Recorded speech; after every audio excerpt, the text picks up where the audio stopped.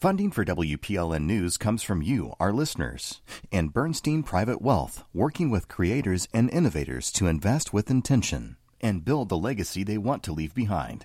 More at Bernstein.com. Ile Colonna, and this is Nashville. The COVID-19 pandemic interrupted learning for tens of thousands of students here in Tennessee. This was vital instruction time, particularly for kids who are building the foundation of their education. Then, during a special session in 2021, state lawmakers sought to address the pandemic learning loss by passing the so-called third grade retention law, where any third grade student who does not test to be proficient in English language arts will be at risk of repeating the grade. Parents and educators have questions like, who are the students most likely to be held back? Can school districts accommodate the large number of students repeating a grade? Has the state properly budgeted for this potential outcome? That is coming up later this hour.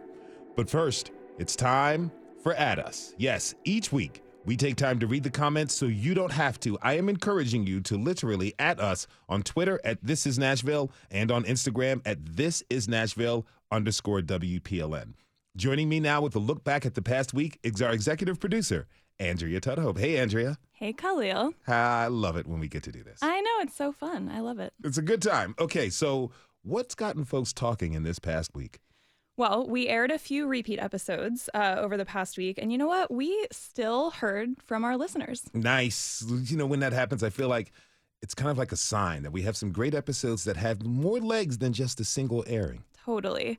So one of these episodes was about the state of WeGo, guest produced by WPLN editor Tony Gonzalez. Mm-hmm. Our favorite Twitterer at Startles Easily, who has now changed her screen name to Nicole is Queen of the Metro Creatures. Word. LOL. I like that.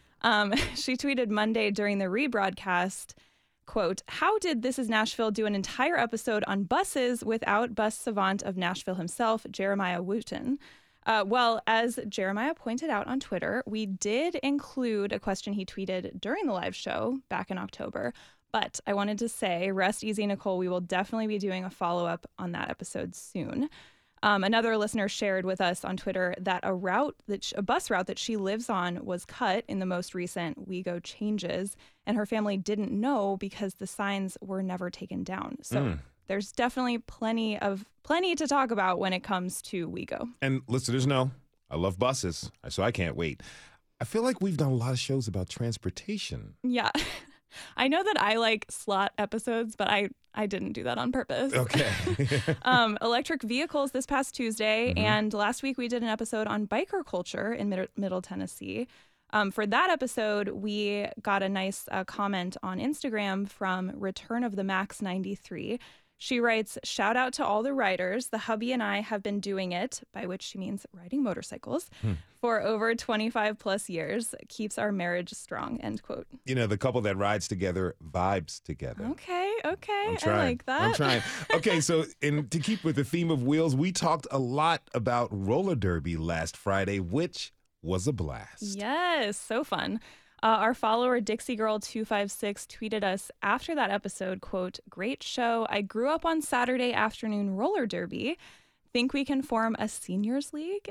And wow, I have to say I love that idea. You know, I've met senior Olympians in the past who could totally handle that. I think it's great. Sounds dangerous, but also really fun. Why not? Okay, speaking of roller derby, we asked our listeners to vote on your roller derby name, Khalil. Okay. Just to remind folks, the options were Khalil on Wheels, Radio Jammer, Cat Daddy, and the Voice of Authority. So, all right, so what's the winner? The winner is, drumroll please. I have to remind myself because I redacted it from the script. Khalil on Wheels. Khalil on Wheels. So that's the one. That was the first. Oh, wow. Okay. That was the one that was suggested by the junior team. Yeah. And we came up with other ones, but Khalil on Wheels wins. They were onto something. Right. Personally, I would have voted for Cat Daddy. Our close listeners know that makes a lot of sense for you. Yes. So I love it. Yes. Honorable mention goes to the other ideas listeners threw our way, including Splat Daddy and Donut Daddy. Thanks, Tony, for that one. Friday donuts are always an important thing. All right. So what else do we have? So the discussions continue around the proposal to redevelop Belmead Plaza. After appearing on our show along with community members and council member Kathleen Murphy, developer AJ Capital made adjustments to their proposal. Wow. Okay, that seems pretty significant. I know residents had largely not been in favor of the original proposal. How have community members reacted to these changes? Well, our guest, Kate Parrish, is not exactly satisfied. She wrote to us after the latest community meeting to share that, quote, not a single community member spoke up in support of the new proposal. And on top of that, she said the tallest buildings in their plan are still 13 stories high, which she says is higher than the zoning rules under mixed use limited allows. We'll have to look further into that detail, but basically community members are still not happy. Mm-hmm. She also said she felt that the developer AJ Capital Senior VP Jack Richmond did not answer any of her questions during our live interview. So it sounds like there may be more to monitor on that. For sure. Mm-hmm. Okay. So we've got a request for listeners. Tell us more about that. Yes. The next Citizen Nashville episode next week is about Nissan Stadium. Oh, boy. Yeah. The last episode we did on that last summer blew up. We had more engagement during that episode than I think any other so far. People definitely have opinions about it. And now there's an actual plan for a new stadium with renderings and a price tag of $2 billion. That's with a B, which is why we're doing another episode on it. So listeners, tweet us your questions about the proposal. And there's also a prompt on our homepage at thisisnashville.org. And, okay, so one last correction. We accidentally misspelled Representative Justin Pearson's name in our newsletter. It was a Friday, y'all, so please forgive us. Yes, for sure. Rep. Pearson was a guest in an episode last week about this legislative session and his experience as one of its youngest members. It was a real pleasure to have him on again and to finally meet him in person. Mm-hmm. Okay, anything else? Okay, there's one last thing. Can you believe it? Next week is March 1st. Yes. Do you know what that means? That means it's our birthday. It's our 1-year anniversary. Yes. How exciting is that? It's really exciting. It happened so quickly, but so much has occurred in these last 365 days. I know. Amazing. So listeners, listen, if you appreciate what we've been doing, if you hate it, either way, let us know. Tweet us, write us a comment on our website. We'll be talking about it next week. That's right. That is our executive producer, Andrea Tudhope. Thanks for this roundup, Andrea, and we'll see you on the other side of the glass. Thanks, Khalil. Don't forget to add us on Twitter and Instagram. Let's keep the comments coming. Also, fill out our community survey because we respond to your feedback. We have to take a short break. When we come back, we'll turn to our state's new third grade retention law. What questions do you have about the law? Just tweet us at This Is Nashville. We'll be right back.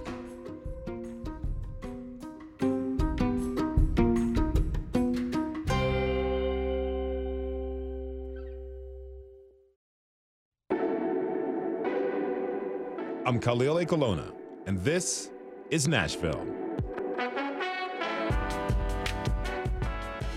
In my experience as a student and an educator, I know firsthand how big a setback it can be from missing time in school. The hard part is trying to catch up.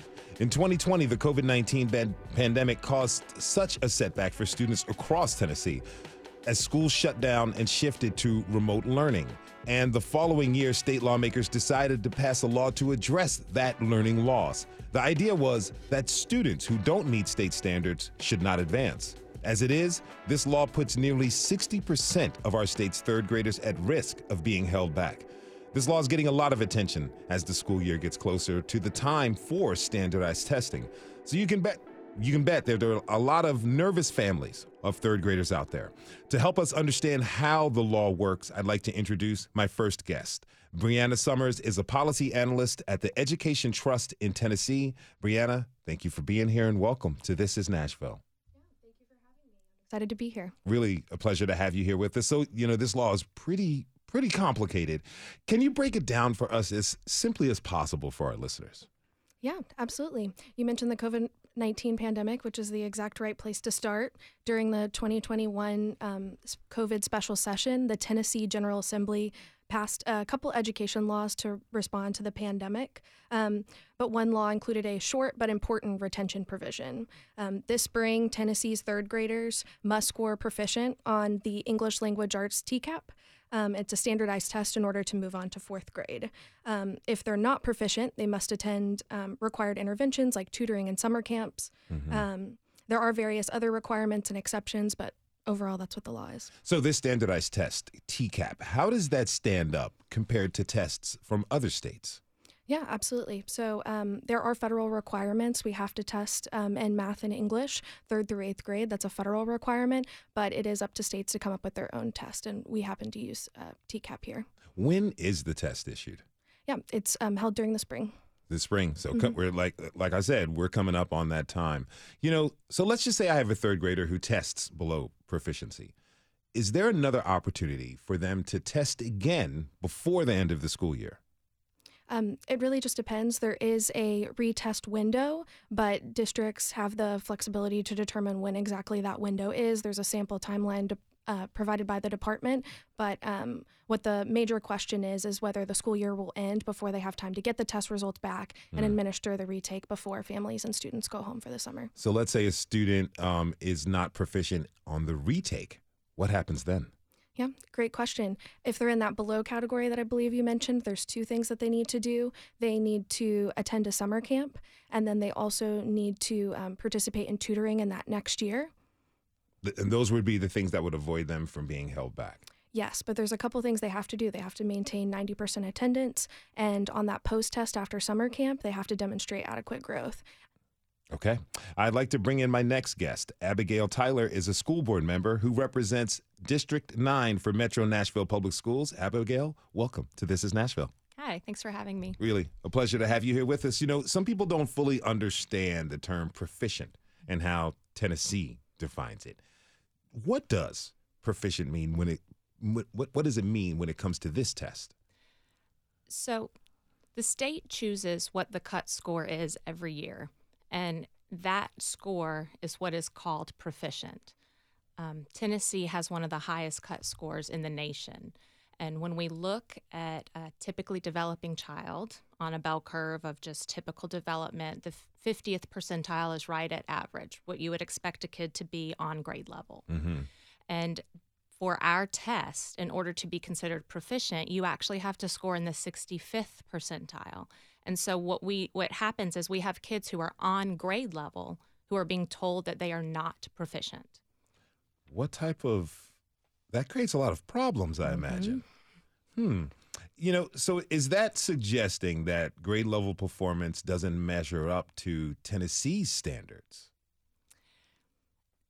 I think Tennessee had standards that were a little bit more lax in the past, and because of the comparison on the National Assessment of Educational Progress on the NAEP test, in about 2009, we were classified as the second to lowest scores and to be proficient. And so because of that, we wanted to shift and provide a little bit more structure, a little bit more rigor, and align our test standards to our state standards, which is a good thing. But then they kind of overshot the moon, in my opinion. Instead of bringing up that level to have our students have a high expectation, they've now put it so that you have to be above grade level to achieve proficiency, which is not healthy for our students to feel like they're not proficient when they are exactly where they're supposed to be developmentally. Can you talk to me a little bit about that effect on students when they feel that, hey, I'm not proficient, yet I'm at grade level? In your mind, what does that do to students? Well, first, it just knocks into their self-confidence, and it makes them feel that they're not good enough. And we've seen from studies, and also when I was a teacher in the classroom, just students who don't feel confident in themselves are less likely to take risks and less likely to try something new that they might fail at. And what we want to do is push our kids to try the new things so that when they fail, they can learn from that and use it to get even higher and move even farther forward. But students who are lacking that confidence in their abilities aren't going to even try because they don't think that they'll be able to do it before they've even started. And we want to really build them up so that they are trying and failing and learning from it and trying again. If you're just tuning in, this is Nashville, and I'm your host, Khalil A. Colonna. We're talking this hour about Tennessee's third grade retention law with policy analyst Brianna Summers and MNPS school board member Abigail Tyler. Be sure to tweet us your questions at This Is Nashville. So, Brianna, as of now, how many third graders in our state are at risk of being held back? Yeah, absolutely. Across the state, 64% of students are at risk of retention. In third grade alone, that's about 46,000 students. And what really concerns us is that the stakes are even higher for students with disabilities, English learners, students of color, and students from low-income backgrounds. And some of those percentages are as high as 89% at risk of retention. What about English language learners? How large is that percentage? That's a really great question. One of the things that the law says is that English learners with less than 2 years of ELA instruction are exempt, but we don't have that data publicly available at the state. So it's not quite 89%, but we do know that the large majority of students are at risk. And go ahead. No, I'm curious because this is in response to the pandemic and the learning loss, yet we have these much higher standards suddenly put in place. Do state lawmakers, if you've had any conversations with them, did they expect that learning gap to be filled in this year and a half since schools have been back in? What I do know is that they're interested in making revisions to the English learner law, and we've been really impressed. There's over 19 legislative proposals, and they're proposing anything from adding additional test measures to focusing on different student groups. So they're asking serious questions, and I think they're interested in pushing the conversation forward. You know, students in special education have what's known as an individualized education program, an IEP. How will this law affect students in special ed? Yeah, that's a really good question, and I think there's been some misconceptions there. What the law says is that the retention law specifically will not conflict with IDEA, which is a federal law for students with disabilities, or Section 504, another big federal law that impacts students with disabilities. But the state board rulemaking actually says that it needs to be a case-by-case decision with the folks closest to the student to make that decision, but it is possible for students with disabilities to still be retained, and I think sometimes that gets confusing out in the public. You know, these are really strict standards, and the state's in the midst of a teacher shortage currently.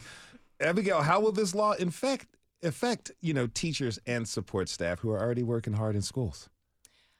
Well, one of the things that I actually like about the law is the interventions that they want to put in place for our students. One of those interventions is high dosage tutoring, and that's where you have one tutor who is specially trained in a specific type of tutoring, working with either one-on-one or up to 3 students at the most, and seeing them 2 to 3 times a week, all year. Mm-hmm. And that has made a difference, and that is statistically making a difference in studies. We've seen it. We have been doing it in Metro for the last year. We've seen our own students rise to the challenge and make measurable gains after having that tutoring. So I think that is a really wonderful part of it. But the problem is, in order to get enough tutors that are trained in the appropriate style of tutoring, we have to draw from a well that's already pretty dry. And the same thing happens when you're looking at summer schools, staffing your summer schools. If our teachers are already burned out and we already can't fill the seats that we have during the school year, we're going to struggle to fill our summer school seats as well for teachers. And so my concern is that if we are requiring that students who are on grade level, that they must have one of those 2 interventions, then we're going to be stretching our resources so thin that it's actually going to hurt our students who need those resources the most. Mm-hmm. You know, I'm wondering about some of the logistical challenges that accompany this law. You know, for example, do school districts, do they even have enough room to accommodate for all the students who could potentially be held back? As it stands right now, if every student who is at risk is held back, then no, we don't have the capacity for that at this time.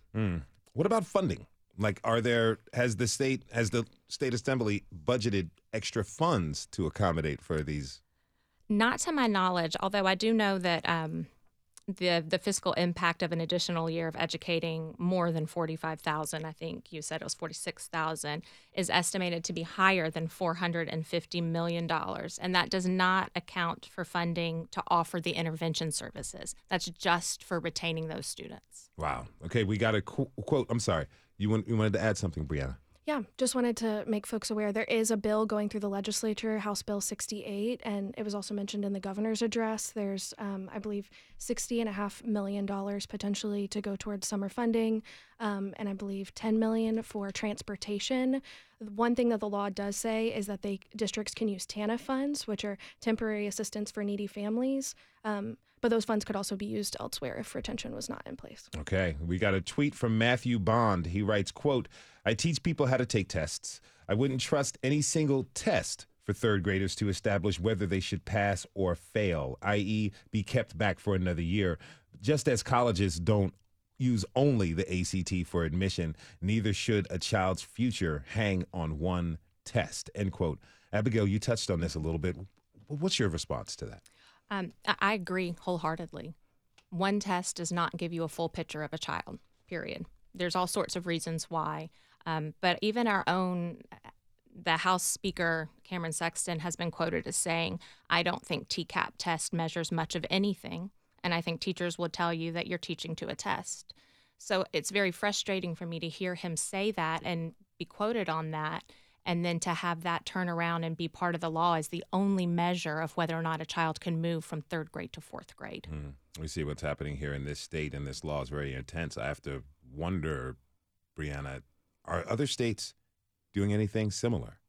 Yeah, it's a good question. Actually, yesterday in the Tennessee General Assembly, they had the former superintendent of the Mississippi Department of Education speak to that. We've also seen it in Florida and North Carolina in some cases, but it really comes down to the nuances and the difference in the laws. No law is unique. They're going to take pieces of it, make new pieces, but it is something we're seeing in other states. Now, you referenced the former Mississippi education official who I heard that they called that the Mississippi Miracle for how they were able to change their standards and the testing of their students. Can you tell us a little bit more specifics about the similarities and differences between what they've done and Tennessee's plan?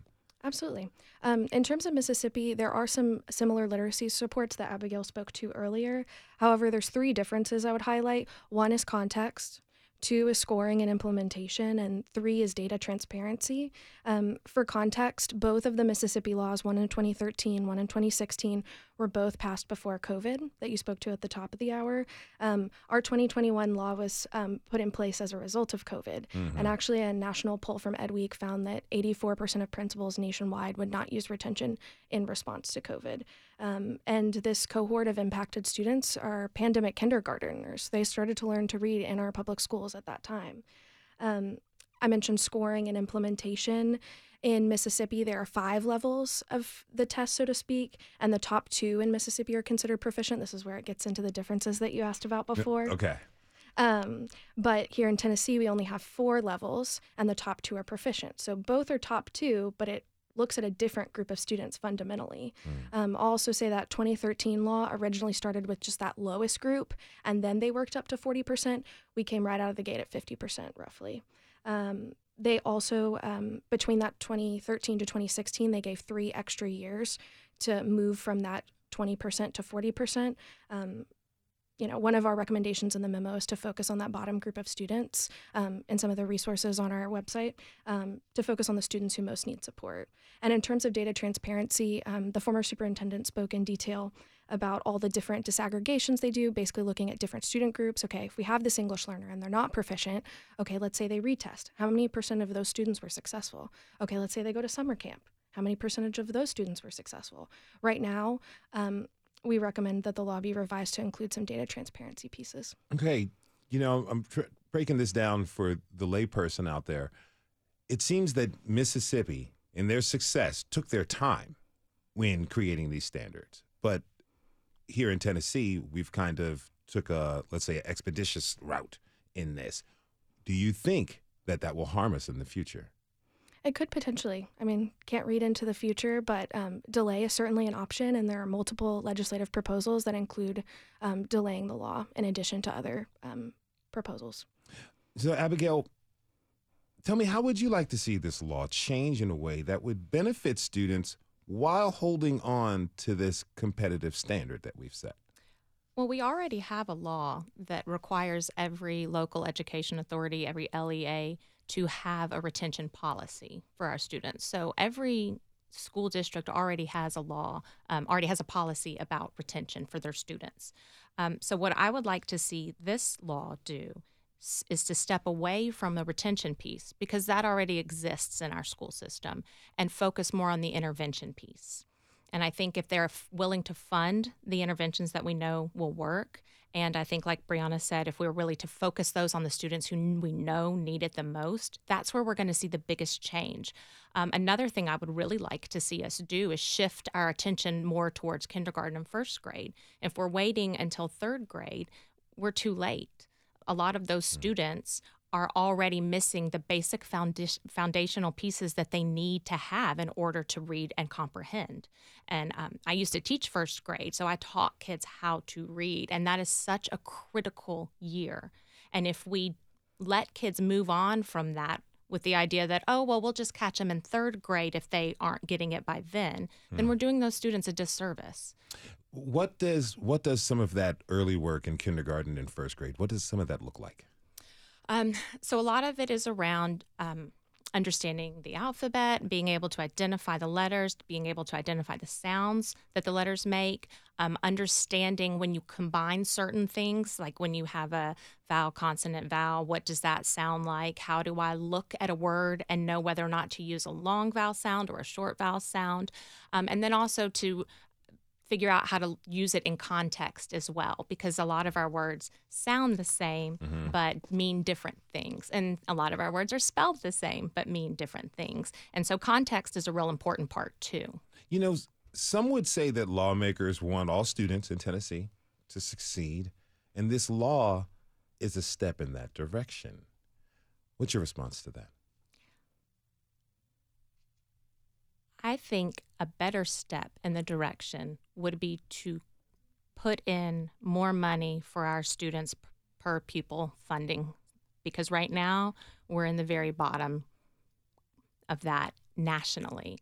And for us to say that we need to hold our students to the highest possible standard and then not give our school systems the money that they would need to actually implement successful classes, successful interventions, successful quality teachers, then we're basically hamstringing ourselves. We're making it so that we can't achieve these glorious expectations that we've set. So would you say there's a disconnect with the intended goal and the actions to support that goal coming from the state legislature? I think so, because I think that if the intention is to retain kids and be punitive, then this law is going to do that. But if the intention is to create readers who understand what they read and can function in society, then we need to take a different track. Okay, well, Brianna, what's your top recommendation for changing this law? Yeah, absolutely. One thing we're really concerned about are English learners. I mentioned before it's based on, they're exempt if they've received less than 2 years of ELA instruction, but research tells us, and the Tennessee Department of Education has cited that it takes about 5 to 7 years for a student to learn English. And we also heard that in the committee hearing yesterday from a superintendent. So we believe that English learners should be exempted from this law to give them the opportunity, or active English learners to be exempted from the law to give them the opportunity to learn English first. What about students from underrepresented or underfunded communities? Yeah, absolutely. That's a great question. I think one of the things that they could do potentially, and I totally agree with Abigail, and we've heard this from legislators too, is to start earlier. They have these interventions set in place at around third grade, but let's bring it all the way back to kindergarten, have them in tutoring the moment we know that they're struggling to read, and if they follow through with those interventions, not put them at risk for retention because they've done everything we've asked. Brianna Summers is a policy analyst at the Education Trust in Tennessee. She was joined by District 9 MNPS board member Abigail Tyler. I want to thank you both for being with us today. Really appreciate it. Thank you. Thank you. We have to take a short break. When we come back, we'll invite a parent and a teacher into the discussion. Are you a parent? What concerns do you have about this law? Tweet us at This Is Nashville. We'll be right back.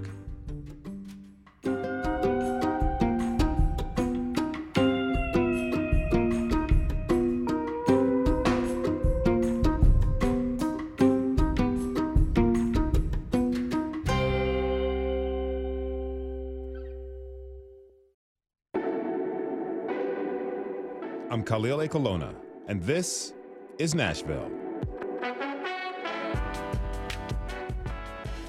Today, we're talking about the new third grade retention law. Under this law, more than 60% of Tennessee's third graders could be at risk of being held back at the end of this year.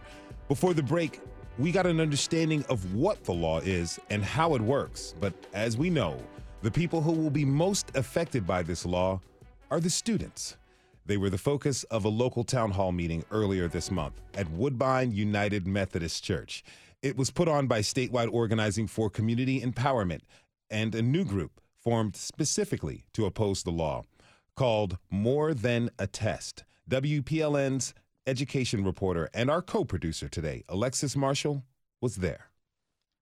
Our students are more than a test. Our students are more than a test. Our families are. A few dozen people are spread out among the pews. There's a mix of anxiety in the air, but also energy, even determination. Folks are here to learn more about the new law. It's fair to say that most of them are against it.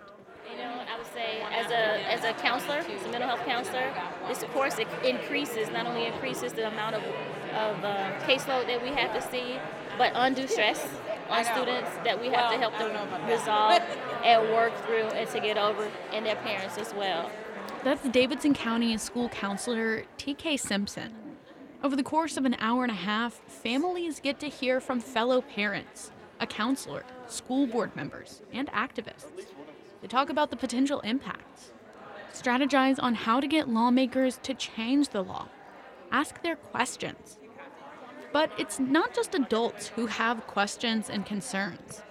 Hull Jackson third grader Nico Bronca Bellows Bradley was there that night. I caught up with him later, and he told me he's worried about the idea of advancing to fourth grade without his friends. I would definitely not want to stay behind, but at the same time, I wouldn't really want to move on without them.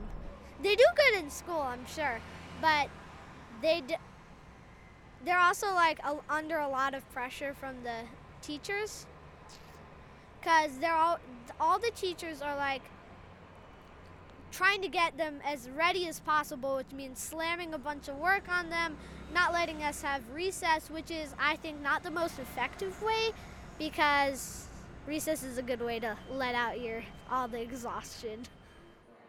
As the meeting draws to a close, kids like Nico line up at the front of the sanctuary. They hold up a small banner and start leading the room in another chant. Let us go forth on to fourth. Let us go forth on the fourth. Let us go forth on the fourth. Now I'd like to bring in an educator who was at that meeting in Woodbine. Courtney Dial is a third grade teacher in South Nashville who works specifically with English language learners. Courtney, thank you so much for being with us today. Welcome to This is Nashville. Thank you for having me. Really a pleasure to have you with us. So, I understand that your school has about 150 third grade students, and 65 of those are English learners. Now, according to this law, as it stands today, how many students are in danger of being retained next year? Good question. Actually, we have over 380 English learners. In the third grade, we have 150 students, and we have about 65 English learners. So out of my 150 students in third grade, only 4 of them did not receive a letter saying that they were at risk or high risk of retention for next year. So potentially there could be 146 students repeating third grade next year. And I asked this question of one of our previous guests: is your school equipped to handle 146 more third graders? No, it is not. Okay, so, tell me can you share some of the challenges that English language learning students face when they're in school? Mm-hmm. So what Brianna was saying is that it usually takes about 5 to 7 years for students to really show that mastery of a language. So saying that it's 2 years, less than 2 years of ELA is just not quite enough time to show that mastery. And we also have a lot of students that are not tested for special education because we have to prove that it's not a English language barrier. So what are you hearing from the kids at your school? Are they aware of what's going on? Yes, and I would say that I have a lot of students that have high anxiety, especially testing anxiety. So that's definitely a major concern for our students. Okay, so let's bring in a few parents now. Lucy Kells is a parent and organizer, and Sonia Thomas is the executive director of Nashville Propel, an educational advocacy organization. I want to thank you both for being here with us today. Really appreciate it. Thank you so much for having us. Lucy, tell me, how did you respond when you first heard about the law? It seems just like a nightmare for me. I have what's called a testing anxiety, so I pretty much freeze anytime I'm being timed on a test. So when I heard about this, I was like, how many kids out there are just like me that'll just freeze? And then my daughter received the letter that she was at high risk, and she makes A's, straight A's. And so we were like, what's going on with this? Now she's at risk as well. And we've recently found out that she has a learning difference. So I feel like there is a big gap in finding out how kids learn. And the real question I have right now is, are we ready for this retention law to even be in place? I mean, it's never a good time, but right now we're dealing with third graders who missed a portion of kindergarten. A portion, in my child's case, was virtual her whole first grade year. And a lot of times it takes that amount of time to find out if a kid has a learning difference. Mm-hmm. So when you're not in school and teachers aren't seeing you, then that can be a deficit. What is your daughter saying? I mean, she's used to getting all A's, but suddenly she gets this letter saying that she's at risk of being held back.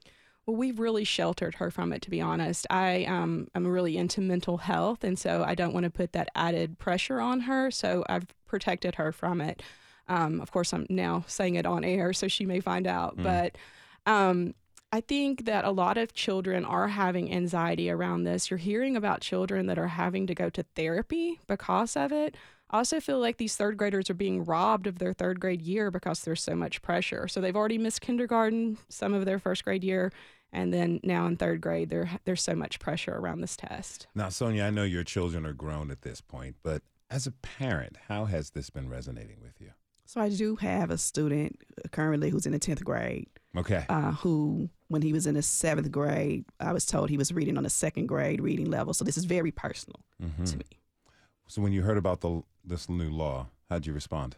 I responded back in January 2021 when it was being talked about in session. I asked the question, how do we know the difference between a struggling reader and poor instruction? And no one has answered me yet. That's an interesting question that you're asked there. Yes, it is. What does that tell you about the efficiency of our educational system here in the state? That tells me that we have had problems for decades. And we have not been able to come up with a solution to ensure that every child is reading. And it also tells me that we have to have a sense of urgency. And we also have to take some action. What type of actions would you like to see? First of all, as we organize parents in our organization, when we talked about the third grade retention law, the third grade intervention law, the first question they had was, well, why are the kids so far behind? Why did we even get to this point? And so a lot of them also talked about the fact that for far too long, our children in our community have been passed on from grade to grade, not being able to read. And so, first of all, I think we've got to buckle down and look at why kids are not reading and address that. And we have to make sure that we equip our educators, because we need them with the tools that they need to handle this problem. Now, Rachel Kessner tweeted us. He says, quote, "I'm an adult who took the TCAP as a kid. I feel like the law is punishing kids for a problem they have no control over," end quote. Kind of what you were saying, Sonia. What's your response to that? My response is, we're only punishing children when we don't figure out why they can't read and when we don't address it. And so I believe that the intention for this law of putting in interventions, making sure that they get the high dosage tutoring, that's what everybody talked about during the pandemic. And everybody was hooray and hurrah about high dosage tutoring. And now I think that people are flaking out on the things that we know that will get children reading. And I think that we've lost focus on retention instead of intervention. You said flaking out, which is an interesting term because it shows that people were about something, then suddenly they lost the courage to move forward. Why'd you use that phrase? I believe that we have a belief gap. You know, we have everybody in the community and across this country talking about how reading is important. Reading is important. But now we're talking about retaining them and not talking about the interventions that need to take place. To me, that's flaking out and creating a belief gap. What we're saying is we believe we can't do it. We believe that we cannot solve the problem of illiteracy. And that makes me angry. And that scares me. And I think that's doing a disservice for children. Lucy, I see you nodding. I do believe that the interventions are good. I don't think anybody's saying the interventions aren't good. I think that the retention is not good. And I'm not saying that if a child is not ready to go on that they don't need to be retained, but I don't think one test is the way to do it. Yesterday we heard some people talking from Mississippi about some of the interventions that they put in place. And it's definitely not perfect what they did in Mississippi. So I don't want people to think that we want to copy what Mississippi is doing. But I do think some of the interventions are good for children.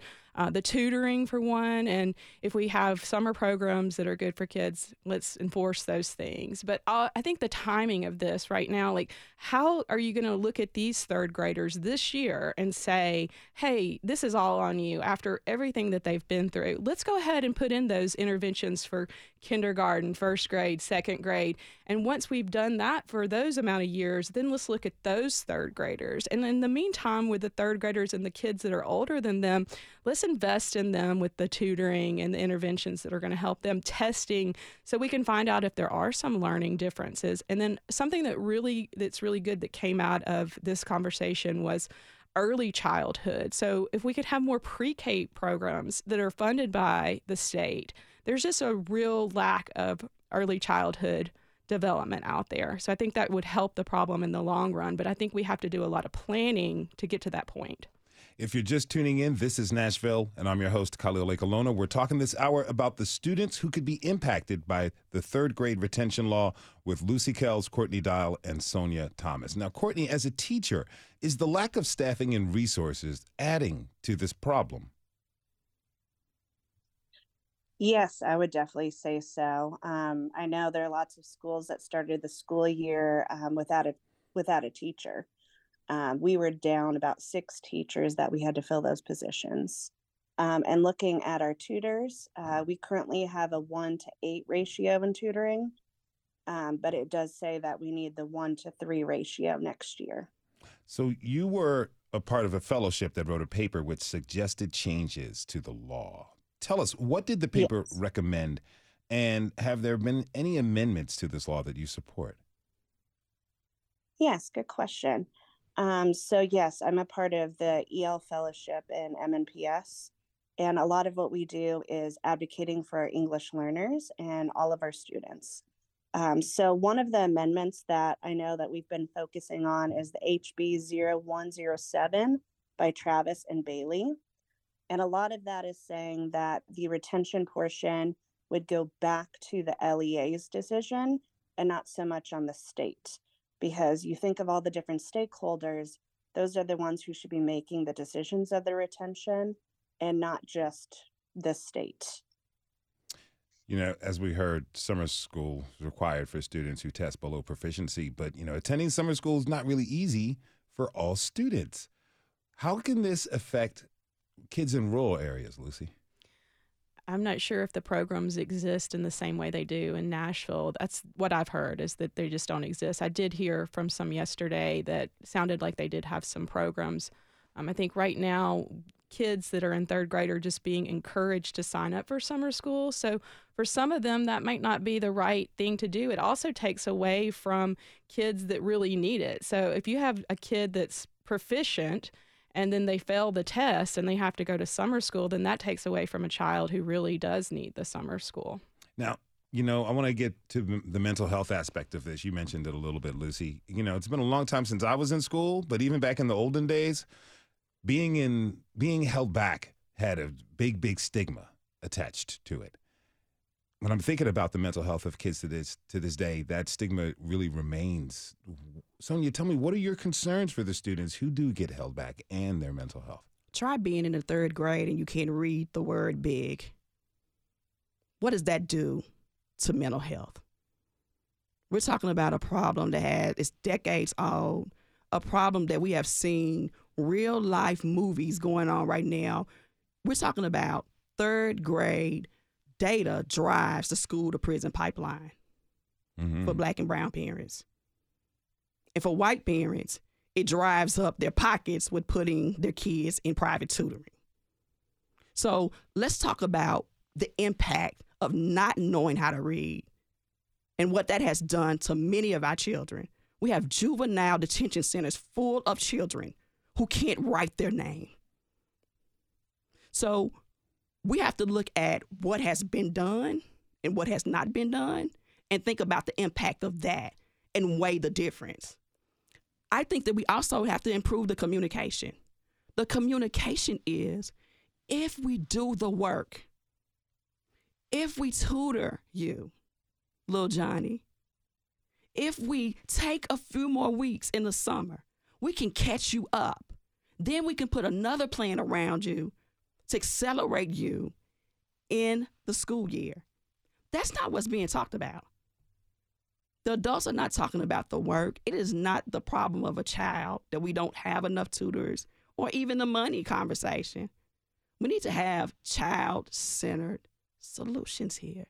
We're talking about kids that can't read the word big.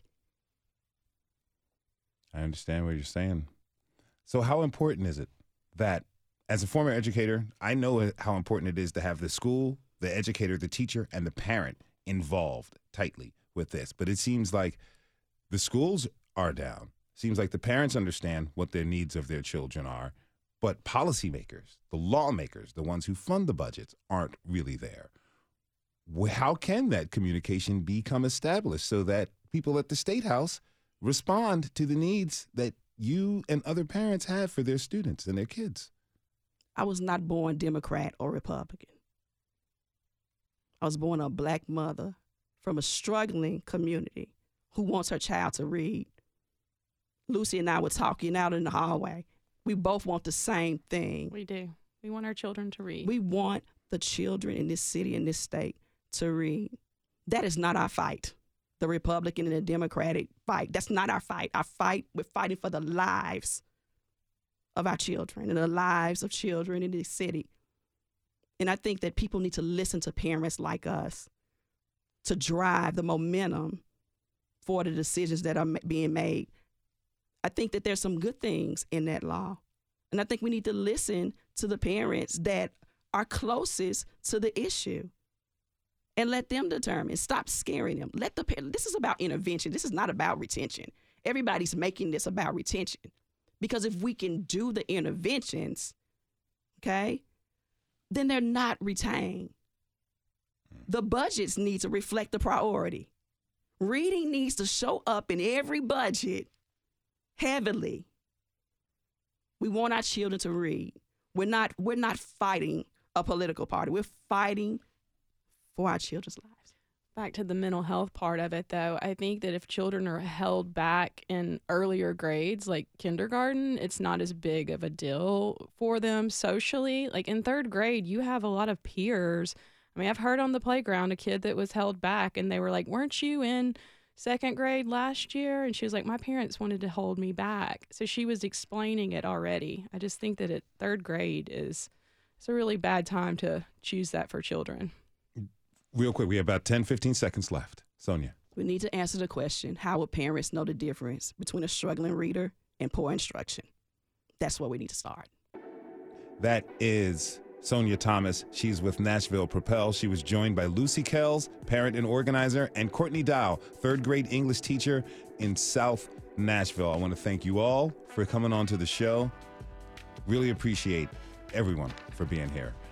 We want to thank everyone else who tuned in this hour. Tomorrow, you can get hyped because we're going to learn about our city's libraries, but shh, you're going to have to be quiet. This is Nashville is a production of WPLN News and Nashville Public Radio. Listen back at thisisnashville.org or wherever you get your podcasts. Our producers are Steve Harouche, Alexis Marshall, Rose Gilbert, and Magnolia McKay. Our digital lead is Anna Gallegos-Cannon. Michaela Elias is our technical director. Our executive producer is Andrea Tudhope. The masterminds behind our theme music are Laurent and Namir Blade, and the conversation doesn't end here. Tweet us at This Is Nashville. Find us on Instagram and tell us what you want from our show by filling out our quick survey online. This is Nashville. I'm Khalil Colonna. We'll see you tomorrow, everybody, and be good to each other.